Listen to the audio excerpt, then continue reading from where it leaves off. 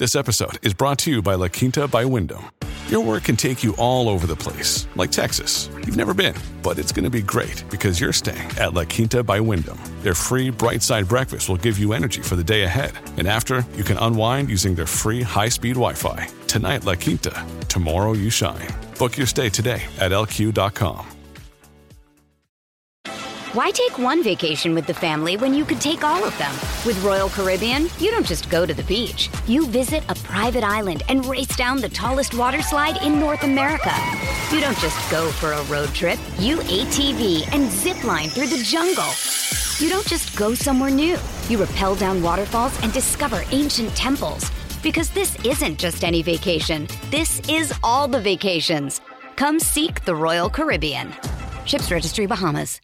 This is Optimal Health Daily, episode 753, The Flash Workout, How to Gain Superhuman Speed, Part 2, by Mike Insko with nerdfitness.com. And I'm Dr. Neil Malik, your narrator of blogs covering health and fitness. I read to you from some of the most popular blogs out there, with permission from the authors, of course. Now, today's post is a continuation from yesterday. So, if you're new here, definitely check out yesterday's episode first. That's episode 752. Now, before I get to today's post, it's the middle of the week, so we're due for a little inspiration. Quote, "The beginning of a habit is like an invisible thread, but every time we repeat the act, we strengthen the strand, add to it another filament, until it becomes a great cable and binds us irrevocably, thought and act." Orison Swett Marden. So today's post is going to finish this idea of sprinting and using that to build superhuman speed. For some of us, that might not be a habit just yet, but that's okay, because maybe by the end of today's post, you'll think about trying this new behavior, and if you stick to it, it'll become a habit. But let's first get to part 2 and continue optimizing your life. The Flash Workout, How to Gain Superhuman Speed, Part 2, by Mike Insko with nerdfitness.com. Corners and straightaways. C and S. If you have a 400-meter track close by, this workout is very handy. C and S is an interval workout with a 1-to-1 work-to-rest ratio. In this case, sprinting 100 meters, that's the work, and then walking 100 meters for your rest. On a 400-meter track, this means you'll sprint on the corner and then walk on the straightaways. You can switch it around so you're sprinting on the straightaways and walking the corners too. The most common approach to this training is to do 2 laps sprinting the corners and then 2 laps sprinting the straightaways. That way you end up doing 8 100-meter sprints, and they are evenly split between the corners and straightaways. 60-120s. 60-120s are another method of playing with the work-to-rest ratios.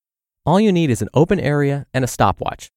After warming up, you will sprint for 60 seconds and then walk or slowly jog as a recovery for 120 seconds.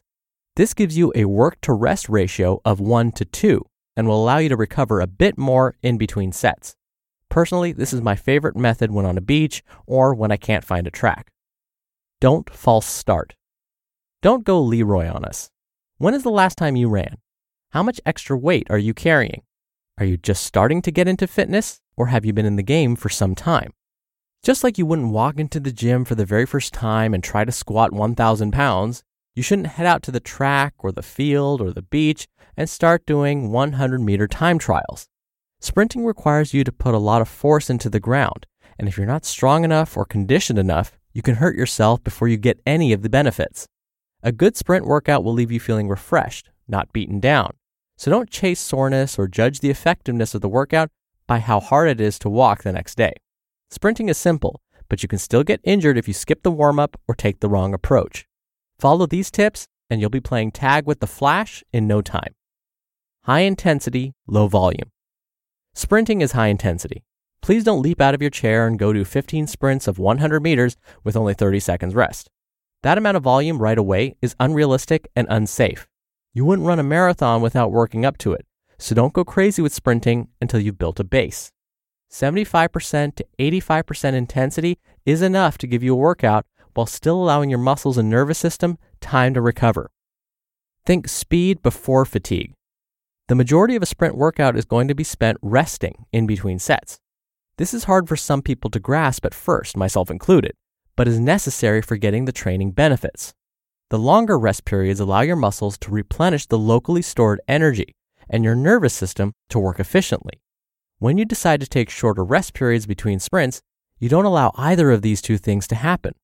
Incomplete rest can cause you to compensate for tired muscles, reinforce bad running mechanics, and if you're very unlucky, cause a muscle pull.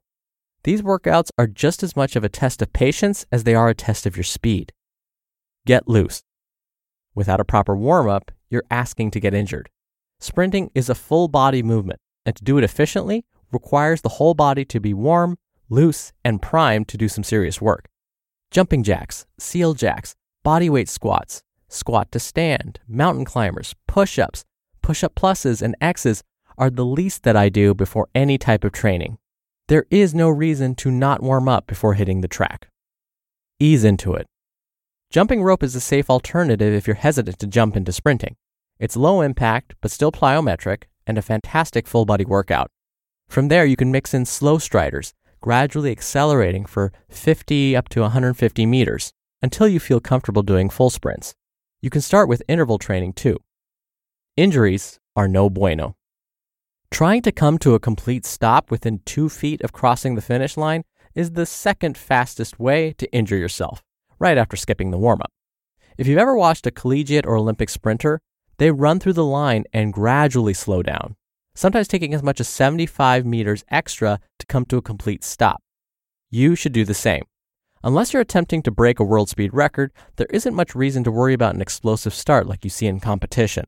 Use a standing start or take a few lead-in steps in place of starting from a dead stop.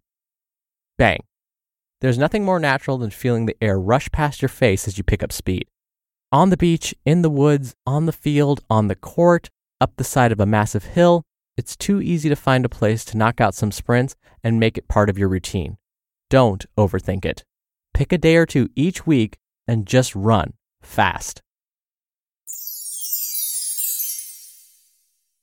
You just listened to part 2 of the post titled The Flash Workout, How to Gain Superhuman Speed by Mike Insko with nerdfitness.com. We're driven by the search for better, but when it comes to hiring, the best way to search for a candidate isn't to search at all. Don't search, match with Indeed. Indeed is your matching and hiring platform with over 350 million global monthly visitors and a matching engine that helps you find quality candidates fast. Ditch the busy work. Use Indeed for scheduling, screening, and messaging. 93% of employers agree Indeed delivers the highest quality matches compared to other job sites. One of the things I love about Indeed is that it filters out incompatible applicants. So when you're hiring, the process is much faster, and you only have to consider applicants that are already likely to be a great fit. And listeners of this show will get a $75 sponsored job credit to get your jobs more visibility at Indeed.com/health. Just go to Indeed.com/health right now and support our show by saying you heard about Indeed on this podcast. Indeed.com/health. Terms and conditions apply. Need to hire? You need Indeed. Why take one vacation with the family when you could take all of them? With Royal Caribbean, you don't just go to the beach. You visit a private island and race down the tallest water slide in North America. You don't just go for a road trip. You ATV and zip line through the jungle. You don't just go somewhere new. You rappel down waterfalls and discover ancient temples. Because this isn't just any vacation. This is all the vacations. Come seek the Royal Caribbean. Ships Registry, Bahamas. Dr. Neal here for my commentary. I'm so glad that Mike talked about how to prevent injury. When you do high-intensity exercises, kind of like I mentioned yesterday in my commentary, it can be easier, theoretically, to get injured. But that's only if you're not using proper form, and as Mike mentioned, not doing a proper warm-up. Even if you're going to the gym just to lift weights, or if you're doing body weight exercises at home, everything should be preceded by a warm-up. Always start with a warm-up. This is because it actually causes your muscles and your body to get warm, hence the name, and therefore decreases the chance for injury.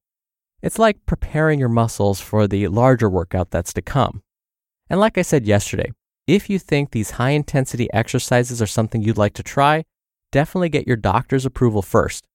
And if sprinting seems too intimidating, well then instead, walk as fast as you can for 100 meters, and then walk slowly as your recovery period, and then repeat. Walk as fast as you can for another 100 meters, and then walk at your normal pace for your recovery period. The goal is to get your muscles to work in a unique way, a way that they're not used to. But this all needs to be done safely.